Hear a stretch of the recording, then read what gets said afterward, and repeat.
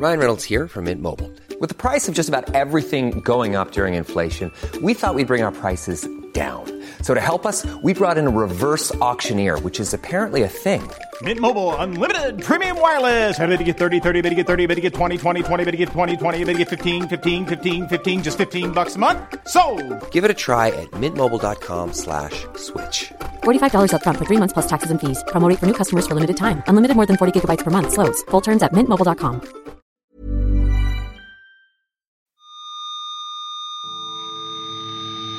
Hello, welcome to the Curator Podcast.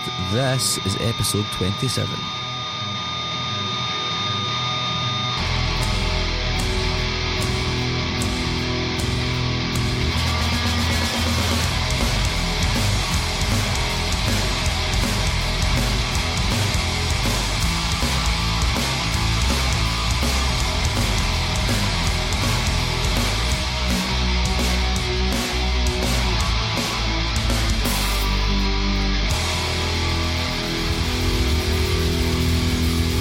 Hi, hello, welcome once again, dear listener, to the Curator Podcast.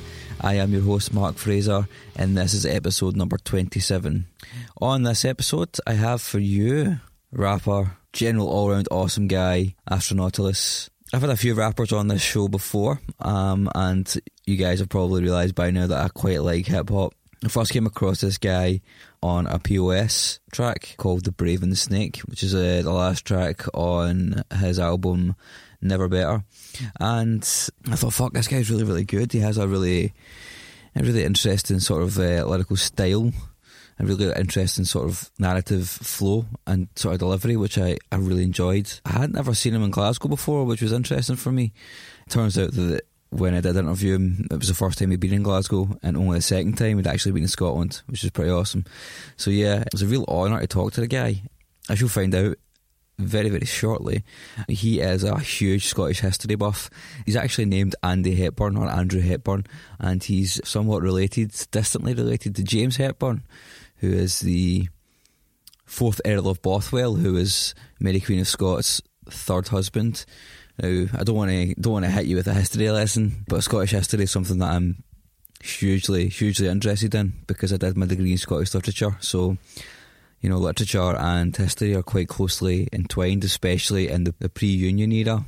It's explained a little bit in the podcast, but Mary Queen of Scots' third husband, the Earl of Bothwell, he was very, very well known for being a womaniser, but not only that, he was also extremely well known for being the person that Mary Queen of Scots blew up her second husband, Lord Darnley, for. And she later got her head chopped off. I mean, if you're Scot, you know that happened because some letters were found and some sonnets were found that basically indicted her in the eyes of Queen Elizabeth I. So yeah, basically what happened was she was captured and she was put in prison, and she later got her head chopped off for plotting to overthrow the government. Now, what's interesting about this and how this all relates to Andy Hepburn is, and how this all relates to Astronautalis even, is that the sonnets Mary Queen of Scots wrote actually professed her love for James Hepburn, Earl of Bothwell. So it was really interesting, and when you listen to the podcast, it starts off basically with a huge geek out about Scottish history, which I think is quite cool. I mean, he's a really fucking nice guy, super intelligent, and just a great rapper, and he puts on a fucking good show as well, man. He was playing with a live band, so that was really cool, really interesting to watch. So yeah, I hope you enjoy this episode. I'm going to open up with a song from his second album, Pomegranate, and this is called The Wondersmith and His Sons. I am a soldier, baby, who works just like a slave, sweating through the pain and digging his foxhole that he knows is just a grave. You trust me, don't you, baby? Yeah, you'd hand your life to me. Let's walk along the wire and watch the muzzles flash like lightning. A smile safe crackers understand is rendering their steady hand obsolete. You thought you caught my sleight of hand, but you could never understand. No, not me. Father was a charming man with much hidden up his sleeve. I wonder if this is what he planned when he taught his tricks to me. The youngest was a clever boy, cracking calculus by 3. The eldest was a practical, obsessively clean. Then there was me. I was born a charming man with silver tongue, pearl teeth. That's never how it's supposed to end. We promised all we'd dream. The envy of the everyman. Our family seemed complete. A father was a charming man. A mother, us I read. But now I'm on the run again. This hotel's home to me. They found the other skeleton face down in the stream. The youngest was still tucked in bed the way they thought he was asleep. They moved the mirror from his mouth. The fog that should remain was not to be seen. Not to be seen. I am the doctor, darling, who used to operate. But I couldn't stand the pain of healing, only watch another woman waste away. You trust me, don't you, baby? Yeah, you'd hand your life to me. Let's set this barn on fire and watch the flames eat up the roof leaves. A smile safe crackers understand is rendering this steady hand obsolete. You thought I must have broken in, but there's no crime in coming in. They hand me the key. Floating on the wind again, on the tail of my quarry. And a woman weak for charming men, who's holding what I need. She'll leave her window cracked for me, and I'll draft in like a breeze. My father was a charming man, and I learned it all from me. The brothers born a wondersmith, we started as a team. Like complementing cogs and gears, we built a head of steam. The tragic flaw, a charming man's exactly as it seems. Too much grease can break down a machine. Pour another round on me. Pour another round on me. You know I'm good for it. You know me. You know I'm good for it. You know my family. I am the lover lady who sees just what you dream. I know you're going crazy, living with him and without me. You trust me, don't you, baby? Yeah, you'd hand your life to me. Let's leave this life tonight and reach the sunrise down the highway. A smile safe crackers understand is rendering this steady hand obsolete. The charm and confidence of men can jam the bullets in your gun and stop heartbeats. Andy, how you doing? I'm well, yourself? I'm okay, yeah, I'm good. It's fucking cold out there, man. Yeah, winter has started now officially. We've had like luxurious Indian summer this whole fall tour we've had, and then I think the last few days leave it to the United Kingdom and England and Scotland to really bring it to us with the winter. So I did some research because that's the kind of guy I am. I like to read shit. So yeah, man, James Hepburn. Yeah, the fourth Earl of Bath. Yeah, my ancestor. Interesting thing. I did my degree in Scottish literature. Oh, really? And I read the casket letters. Yeah. And I did a couple of like papers on the casket letters. Really? Yeah, That's man. Crazy. That's fantastic, man. Man, what a small world. Yeah. So that whole shit, man, is. I don't know where to start. If you've read them, I presume, yeah. Parts and pieces, yeah, for sure. And like when I was working, because I made an album about like James Hepburn and Mary. And so I did a lot of like kind of like peripheral research, and then also just did a lot of just fictionalizing on my own. But it's really funny because there's like I'm part of this like I'm probably the only like one of the only people in America that really gives a shit about that part of history. There's like this I'm on this like Yahoo like news group like feed that I've been on for years, and it's just about James Hepburn. And it's the funniest thing too, because I think it's just me and like a bunch of like 70-year-old ladies like and I don't ever post, but they always just anytime new information comes to highlight or new articles are written or things that featuring James Hepburn come in, it's basically like a James Hepburn fan club that I'm part of, and it's like me and probably a bunch of old like Scottish expats living in America. Like that's about it. Yeah, that's hysterical, man. What a small world. It's It's also interesting that you mention it because obviously Mary, she blew up Lord Darnley. Yeah. But I don't know. Like, is this the first time you've been in Glasgow? Second time? First time in Glasgow. Yeah. We passed through it on the way to Edinburgh when I was here years ago. But this is only my second time in Scotland, and I haven't been here in years as well too. So interesting thing. The oldest house in Scotland was built in 1471, and that's where Lord Darnley stayed before he went to Edinburgh before he got blown up. Yeah. And it's just up the road, man. Really? Yeah. That's fucking awesome. Man, I might have to get up early and go see. We were staying like around the corner, like about a mile away or something. I was gonna get up early and, assuming I don't drink too much whiskey tonight, I'm gonna try to get up early and do some walking around because I get super kind of nerdy and emotional about being here in a weird way. And like, yeah, when we were here the first time I came through. Years and years ago, like I fell asleep in the car and I woke up and it was like I didn't even know where I was, but I woke up and I was just like, yep, this is Scotland. Like I just knew because we were coming from Manchester, I think, going to Edinburgh, and like I woke up and just like the countryside on the road between Glasgow and Edinburgh, and just like got all teary eyed and I was like, the motherland, like just yeah. So I'm super excited to go kind of bounce around a bit. Yeah, it isn't that far away from where we are just now, and there is furniture in that house which is older than your whole country. Yeah, for sure. That's amazing, man. That's great. God, that's awesome. Yeah, so like you should totally go there, man. It's a very small house. I mean, it's not made for tall people. I think they must have been tiny back then. Yeah. Everyone was so much smaller back then. You see all the beds and everything.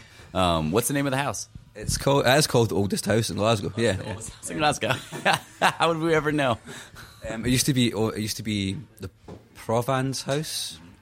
And the Prophet was like one of the lords of Glasgow, I guess you could say. But yeah, it's interesting, man. I only went recently as well. Like I've lived in Glasgow my whole life, and my girlfriend took me there, and she was like, "You need to go, man." I was like, "Yeah, okay." All right, that's awesome. Yeah, being a tourist in your own town. So, what was? I guess I should ask you because I fucking love this shit. Yeah, it's awesome.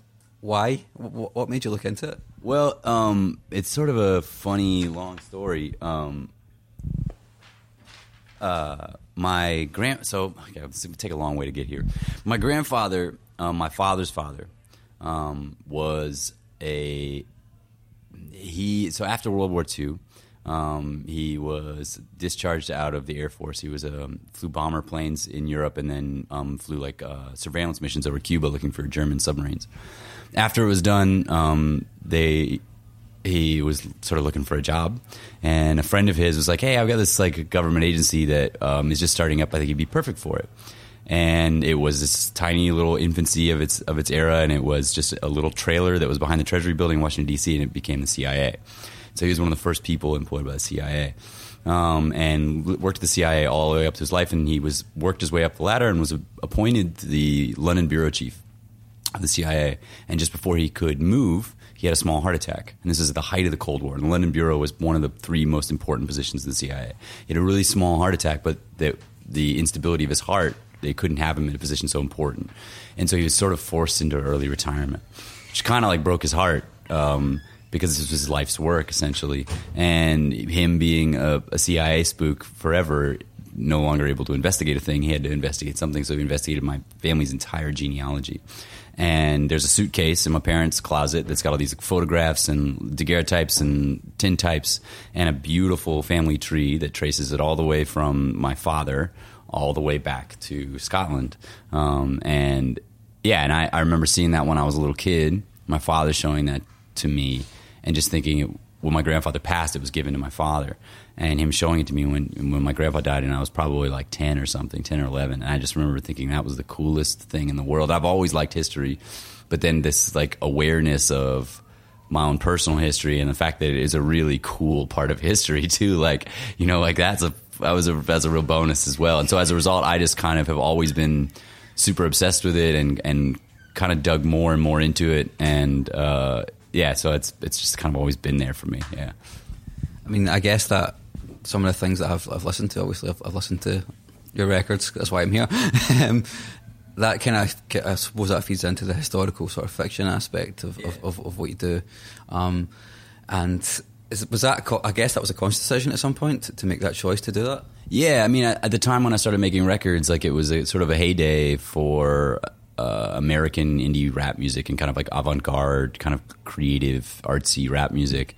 And a lot of it, like, and a lot of musicians that I admire, and I don't mean this, what I'm about to say, in a negative sense, but all the music that was sort of coming out was sort of like white kids who went to art school who were making weird rap music about their feelings. And like I loved that music, but I also sort of just felt like I don't want to add another one of those to the stream. And so I started to kind of think of, other ways to sort of think about it, and going sort of the historical fiction kind of route seem way more interesting to me. I come from a kind of a long line of storytellers and bullshitters, and we're all sort of super obsessed with history, and it seemed like a really a much more interesting and engaging way, and something that I don't think anybody had done at that point in time. And so for me, it just felt like a way that I could sort of indirectly, I could choose pieces of history to talk about things that are actually reflections of myself, my own feelings, my own like kind of emotions and curiosities or whatever, but without directly talking about myself. And so it was basically like became this sort of thing, like this, like making like a reading list essentially is what it was. It was like, this is the piece of history that I'm super interested in right now, and like kind of going from there. And so that sort of kind of built out of that for sure. Like one of the things that I studied when I was doing literature is, well, the Scots have got quite a rich oral history, and it does strike me as being quite similar in a lot of rap music, but obviously quite in particular yours.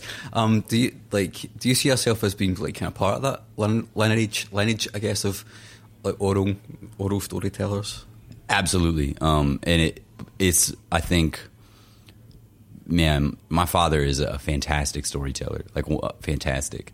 And his two best friends, these twin brothers that he met in the Army, Donald and David Bedwell, are fantastic storytellers. My uncle Ronnie is a fantastic storyteller.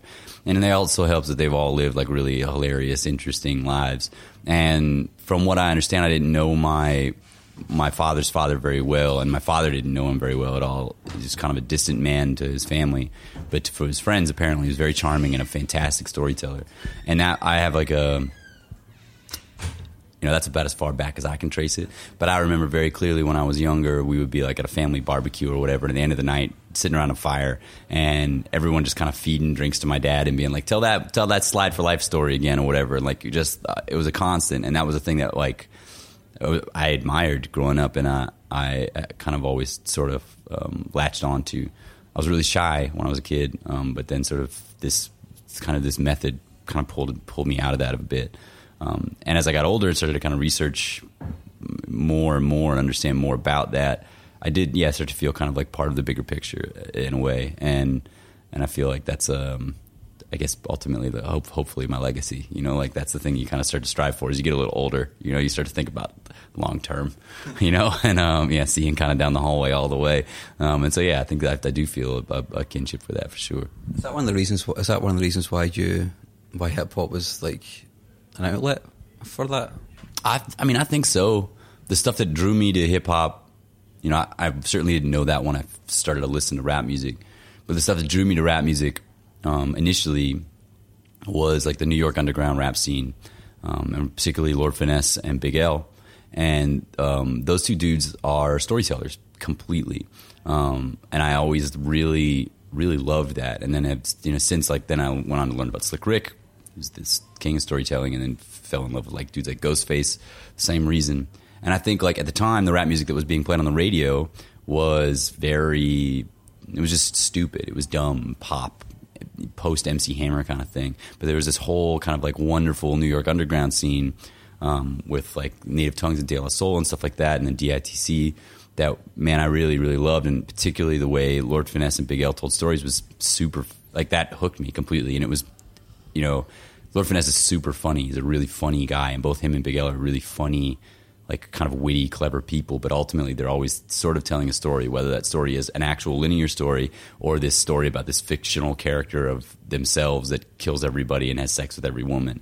Like, but to me, that was, I think, the thing that probably totally engaged me. I'm totally unaware of that at the time, but I think, ultimately, and then eventually, as I kind of moved further on and learned more about rap music and more about music in general, and started to kind of really fall in love with people like Bob Dylan and Woody Guthrie, and learning sort of the history of blues music and the talking blues, and trying to tie those things together. I think my early records are super heavily influenced by people like Woody Guthrie and talking blues, trying to find the through line between talking blues and rap music, for sure. I think it's a storyteller's medium, I think, if used properly. To tie both those things together, can you remember when, like, the first time that you realised that when you heard the first song you heard, basically kind of went, holy shit, like this is the medium that I'm going to use to tell my story? Man, it's sort of a weird thing. I didn't think about, for the longest time, I came up in rap music through battling, and so I didn't think about it battling is not really like, and rappers will crucify me for this, but battling's not art. It's a craft, it's a skill, it's a sport, you know?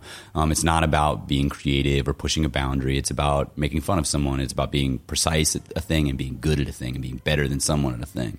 And so for me, like, I was going to school for theater, but I was battling, and it was sort of like two totally different things. And I was like studying super avant-garde theater, but then when I would battle, it was this like weapon, you know? And it was a while before I started to like let all of my like art knowledge and theater training kind of bleed into my music. And I think if I were to like pinpoint it, man, I couldn't say the song that I heard that made me really think that way. Oh man, let me try to think. Maybe I could think about it. The first time I heard like a story that sort of changed the way I thought. I'd have to really think about that. I know that there was a song that I made. I can't remember even what it's called. I made this song that was really funny. I didn't realize at the time too. Like I hadn't ever heard Space Oddity before, but I made this song about this guy being stranded in space or whatever. Like I don't know, like a month after I made it, someone was like, "Oh, it's just like Space Oddity." And I was like, "What?" Like, shit. But I remember making that. It's on an EP that like I made like 50 copies of it. I'm gonna re-release one day, like proper. But yeah, I think that was probably the first time I wrote like a real story, like linear story thing, and that was the first time that I felt like I succeeded at it. Like it felt like I can do this now, and so I definitely kind of latched onto it there, I think. Because you've been quite well known for being a really good storyteller and also freestyler. And you know what, man? Like I've never seen anything like that in this city before. Like and obviously I've never seen you live before. But it's interesting you brought up the theatre thing, because I did do, when I was doing my research, I did see that you'd said in the past that you'd done theatre. I guess you're telling a story by doing that as well. Does that influence the way that you perform on stage? I say that having not seen you before. Yeah, for sure. I mean, like I went and I was studying to be a director and a lighting designer, and so yeah, there is an element of my performance that is super influenced by that. And I mean, you'll see it's pretty kind of over the top a lot of times and pretty theatrical. You know, in a way, it's definitely not like, you know, a Lady Gaga stage show or anything. But I think there's a sort of like element of like I am playing a character on stage that is, you know, me. But it's just me sort of like elevated, you know, like sort of the volume turned up on me. And so there is a degree of like playing a character and playing a role, and then also just the idea of like, there's a lot of things that I'm just aware of on how to be entertaining. You know, and like I want to be entertaining always. Yeah, you want people to walk away going, "Fuck, that was really good." Like, yeah. I want people to have fun too. Like more than anything, like I want people to have a good time. Like I think of the live show and the album as two very different things. And the albums, I always want, you know, you put your headphones on, I want you to really focus on it, listen to the lyrics, the liner notes, read everything.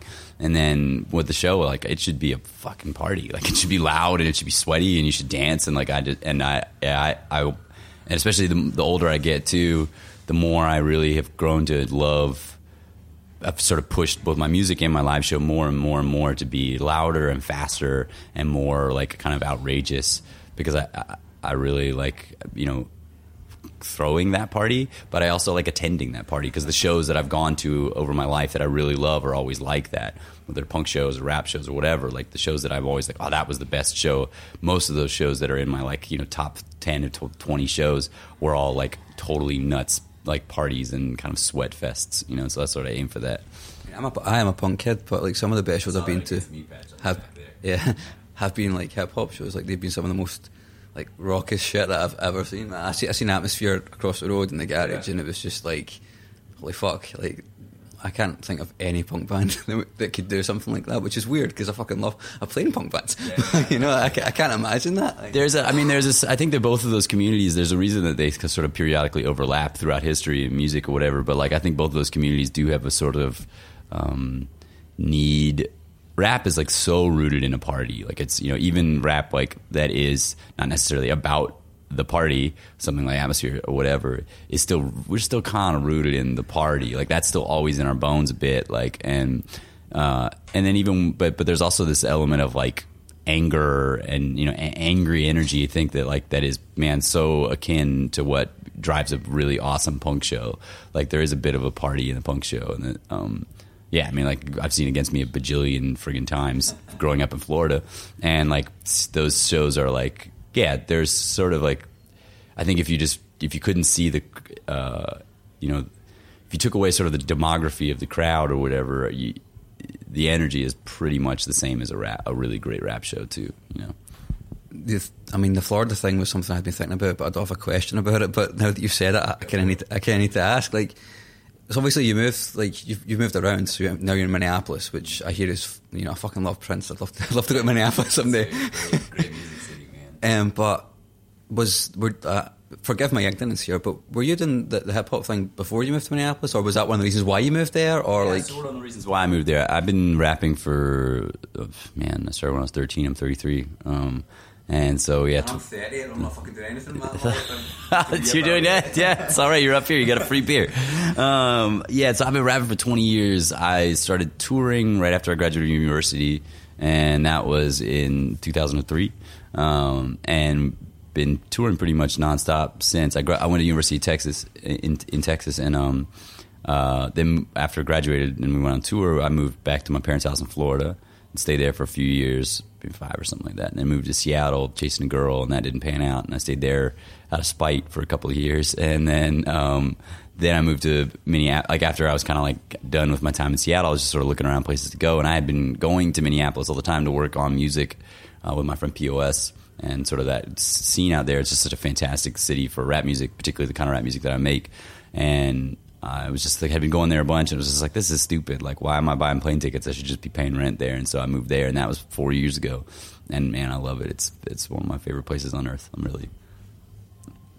I love POS, man. I seen them supporting the Bouncing Souls here, and nice. That's shit. It was weird because the crowd were like, "What the fuck is going on?" And I was just kind of like, "Man, this is amazing." Yeah, that's awesome, man. I forgot that he came over here with them. Yeah, that's the shit, man. Steph is, man, he's one of the best. I'd love to talk to him. He was on Scroobius Pip's show recently, which is awesome, man. Yeah. I think if he's in Glasgow, he would be happy to talk to you. He's generally very accommodating with that sort of thing. So one thing that I have been thinking about is your lyrics are quite literary. I mean that as a literature student, I mean that in a good way. You tend to play quite a lot of assonance and constants, and also like different rhyme schemes, which are more than just, you know, A rhymes, you know. I'm pretty sure I've seen some iambic pentameter in there, among other things, you know. I guess you must read a lot then. Not as much as I used to, but like when I was in the theater program I went to is in Dallas, Texas. It's a school called Southern Methodist University, and it was, man, one of the best things that ever happened to me going there. It's a liberal arts program, so you like studying theater like nonstop, super like kind of intense 4-year program, but then you also have to take like non-theater classes. And the two most important things that happened to me while I was there was my third year. The third year of the program is when you study Shakespeare and Chekhov and Beckett. Those are the three in this like one of your classes. And my teacher is a wonderful woman, Barbara. God, I can't remember her last name. I feel terrible about that. She blew my mind one day, and I'd always loved Shakespeare. I'd always really liked it. But then the day that she taught me about like the coding in his scansion, where if you like we took like the first 10 lines of the to be or not to be speech, and if you go and you break down the scansion and all of it, and Shakespeare's iambic pentameter, but he breaks the rules constantly. And if you go through those first 10 lines and you circle where he breaks the rules, where he inverts the stress on stress, or whether he adds an extra syllable at the end, if you just circle the words where he breaks the rules, and you just read those words in order, it literally reads like a perfect summary of those 10 lines. And you can do this to everything he's ever written. This, like, man, blows the doors off of, like, the Shakespeare wasn't a real person myth. It's fucking, if you want to get me angry as fuck, I'll yell about that all day. But, like, I saw that, and to see that, like, I was like, I grew up and I love like, the beats and all those people. And as second I learned that, I would just, like, middle fingers up for so many lazy writers. Like, I got so over, like free poetry, and fucking the beat generation just bored me to tears after that point, because I saw not only was it something that was emotionally connected, but there was like a real craft there. And I have an admiration for craft and art, and if you can find a way to combine the two. The other one is I took an intro to poetry class or whatever, and the professor taught, there's a bunch of stuff in there. It's, it's sort of a survey class. But there's one poem in particular, this guy named Gerard Manley Hopkins, who was an old Jesuit priest, and he was writing, he lived in isolation, and he wrote all these poems that like no one read, and for 100 years after he died or whatever, and he was doing stuff with rhyme scheme and structure that no one was doing for like another 200 years after him. And this poem in particular called The Wind Hover is just one of the most incredible, like beautiful arrangements of words. And that, like, seeing those two things really like instantly changed the way I thought about writing. It changed the way I wrote, and like, yeah, it really kind of just blew my mind wide open, and was just a thrill. And I've never sort of recovered from that. Like, I just will always sort of admire people that put work in, and yeah, so I do try to put a lot of work into that sort of thing, I guess. Do you approach your lyrics like poetry? Because it strikes me it's quite difficult to put any kind of poetry to a beat. No, I mean, not really. Like, I think when I first started, and ultimately I didn't make very good music. I think the problem that a lot of people who try to put poetry to a beat, like, they don't make very good music. I think like Saul Williams is a super talented writer, and while he has made some good music, I think his music always is sometimes lacking in a lot of things, because I think he's kind of putting a square peg in a round hole. He's such a brilliant writer. Like, his writing is incredible, but his music, it kind of misses a lot of times, and I think for that reason. And I think a lot of people, I remember really early on, the first dude I ever worked on music with, this guy, DJ Reraj from Dallas, Texas, one of the first things he ever said to me when I was the first music I ever made, and he was like, you need to write this to the beat. You can't write this and then try to put it on the beat. It just sounds bad. And I remember thinking about that, and that's sort of a thing. It's always sort of stuck in the back of my mind. Like, and there was this, there's a moment where you start to, like, when you're stuck with a choice lyrically, you always have to generally side on the side of does it sound good?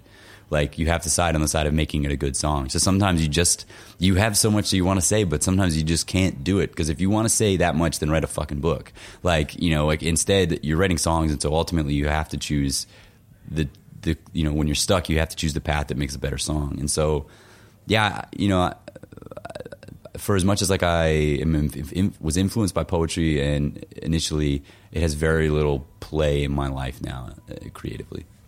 But you can't, for me anyway, for someone that's done literature, you can see that the genesis of a lot of your rhymes as being that kind of almost poetic in nature, which is not as common in hip hop as you might think to have that, in my opinion anyway. I mean, I've also, like, I'm in bands and I do write, and I've been told off so many times by saying, you got to, like, there's far too many words there, man. You got to fucking cut that shit out. No, sometimes it's hard to do. It took me a long time to be able to cut it out, and like, that's why if you listen to my records, you'll notice the density of words is reducing each record. Like, it's becoming much more simple and simple and simple, and that's like a sort of an admiration. I was like, really, actually, we were just listening to Yoni Wolf has a podcast, and he was interviewing Soul, two fantastic, humongous influences on my music. Y and Soul were fantastic, huge things for me, those records. And Soul was talking about, like, when his first stuff came out, it's so much words, so dense. And he made this great point, which is a thing that I had learned over time too. I grew up admiring those guys who were just tons of words, and he was just like, at the end of the day, I started to think, like, I'm like, saying 1,000 friggin' words, and I'm running it through a delay and distortion, and I'm like, no one can understand what the fuck I'm saying, so why the fuck am I writing all these words anyway? And that's what, like, was the impetus for him to start slowing it down and putting more space and room in it. And it's been really interesting, because a lot of my friends, POS is the same thing, like, all of us have, like, in the last few years, and I think honestly a lot of it's, almost all of us will credit, like, listening to pop rap, listening to people like Rick Ross or Gucci Mane or whatever, and like the space in their lyrics ultimately allows everybody to understand it. Whereas when we first started making rap, it was all about this, like, precision, density of thing, and ultimately made sort of a coded language that only rap people could listen to. And now it's like we want people to hear the lyrics, and so you can see all of us, like, putting space in things and cutting words out and simplifying.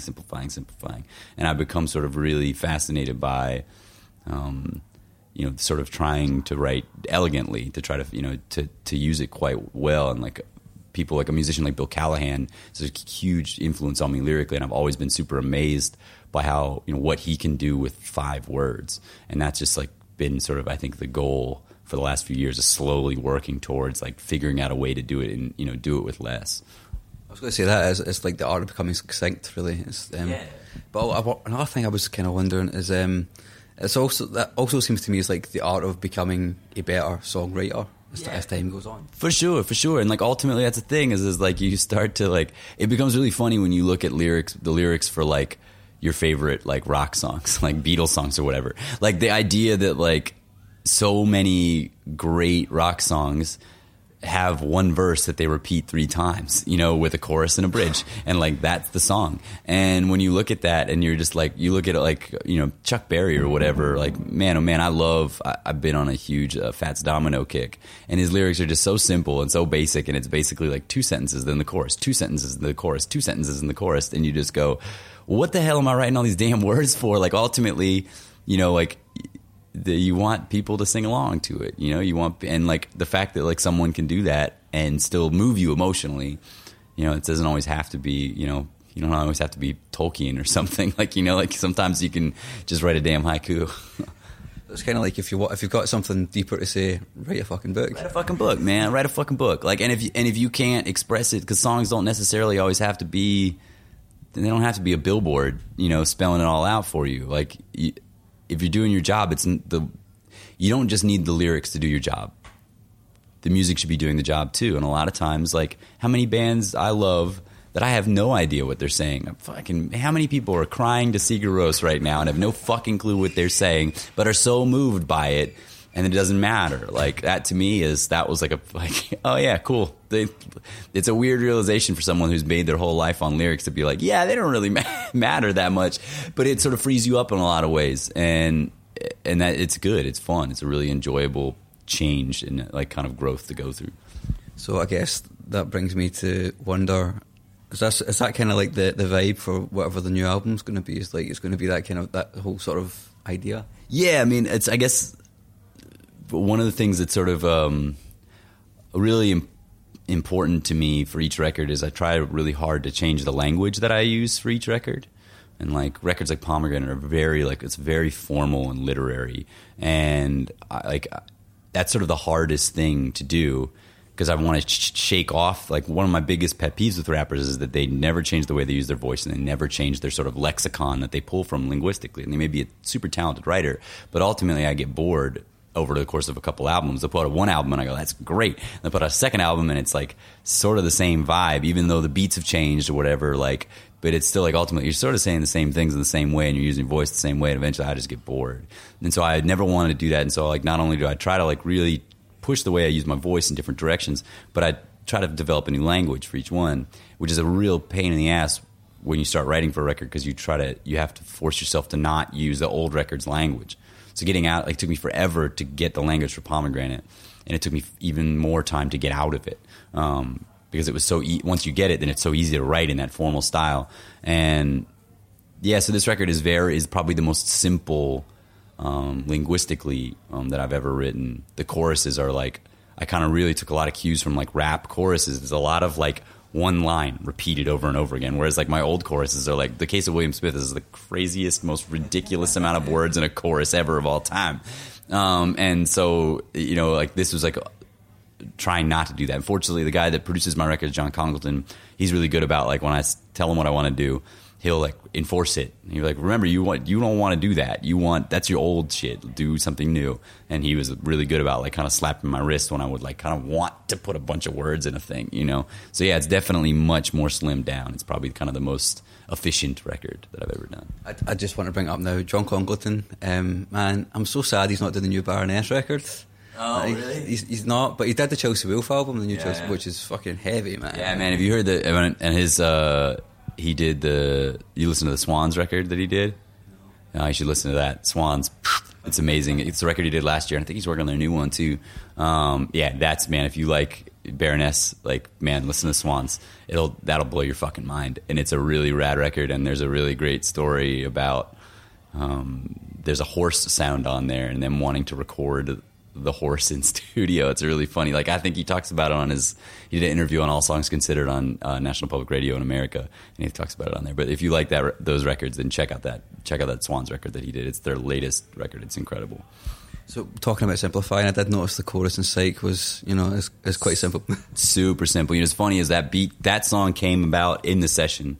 One of the guys that is a really amazing guy, Adam Pickrell, made the beat.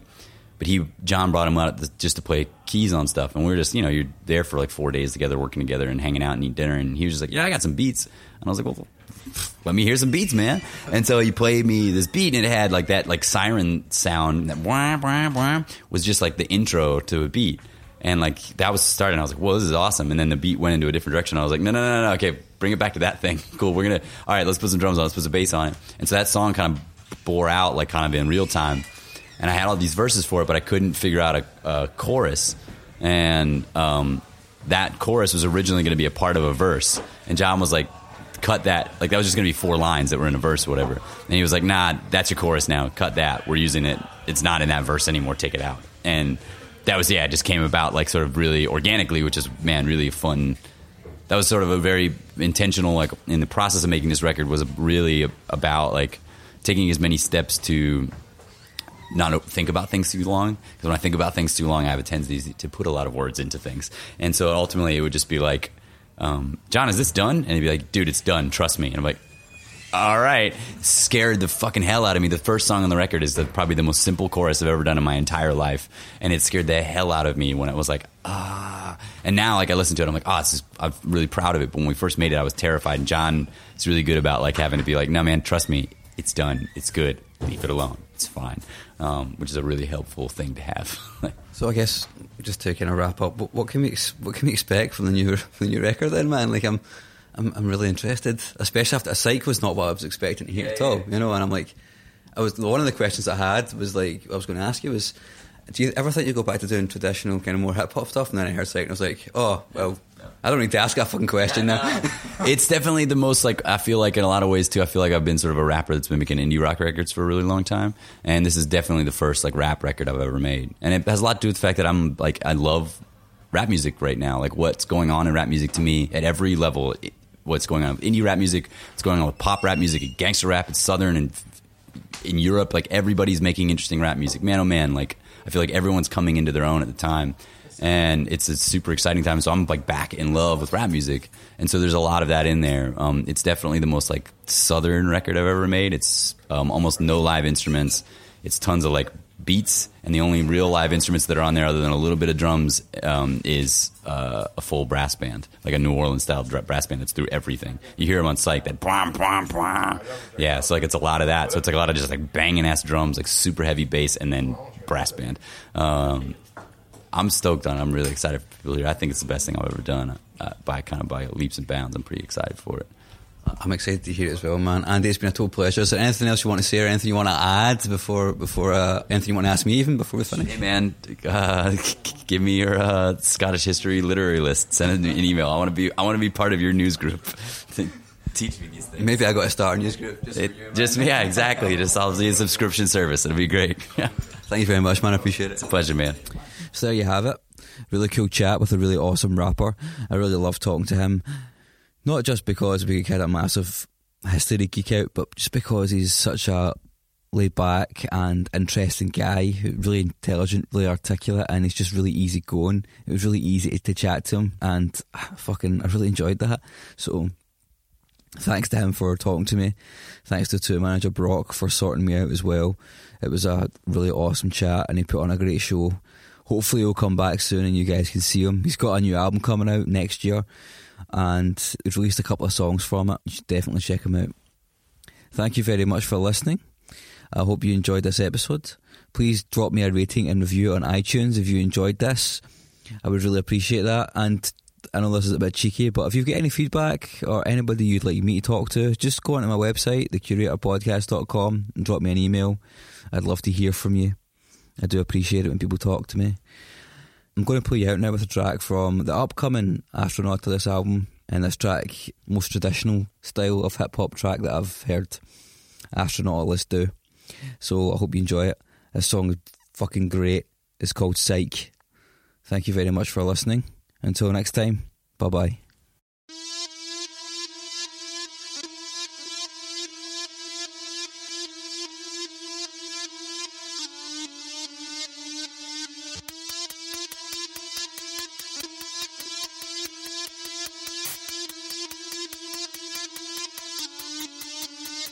I've been on some burn it down, leave this town, never look back shit. Passing out on your couch, sneaking out the back tip. Whipping credit cards at your mailbox, snatch shit. Charging to the gameplay, boy, it's practice. What are we talking about?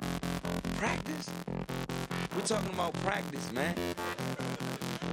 They be on some got this, squat this, reroute the power grid. Cops can't stop this. Over-eyed that body, bitch. Eat this, drop this, turn it up, louder, kid. Put it down in our path, million ways around this shit. Backstage, sterilizing tattoos with beer. Your cat stay paralyzed by bad news and fear. Your underage ain't fucking let you in here. Fake IDG, you buy us all beer. I'm sick of kids who sit and bitch about they can't get into shit. Your woe is means to. It's just getting a bit ridiculous. Fucking A, you're underage, that means they just slap your wrist. If not, you're young and fit. Yeah, bitch, I run the pigs. And give them our trophies.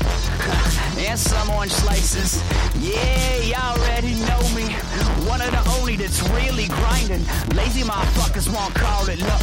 But real motherfuckers know there ain't no such thing. Cause I mean, there ain't no free lunch. You better fix your own plate to serve one to us. Go on, pray to your God and complain on Facebook. Stay waiting for your dad to come save the day. Don't voted for Obama and expect the change is just one big party all giving the same gifts. Like a POS t-shirt. It's only gonna be worse. But this beat is kinda berserk. Turn it up louder till my fucking teeth hurt. Like a POS t-shirt. It's only gonna be worse. But this beat is kinda berserk. Turn it up louder till my fucking teeth hurt.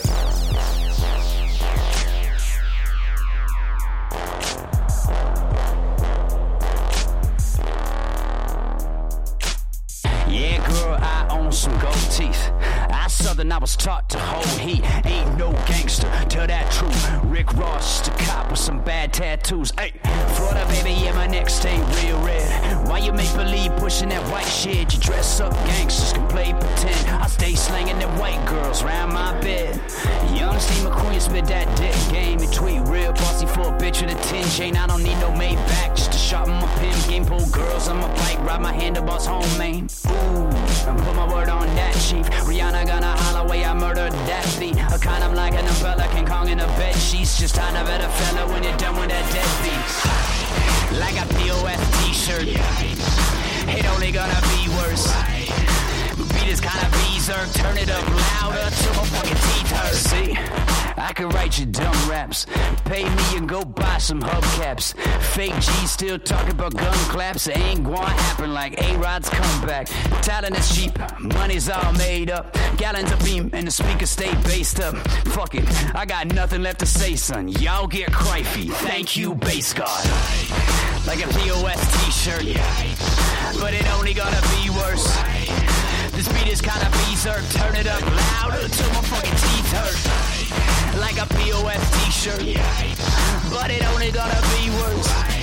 And this beat is kinda berserk. Turn it up louder till my fucking teeth hurt.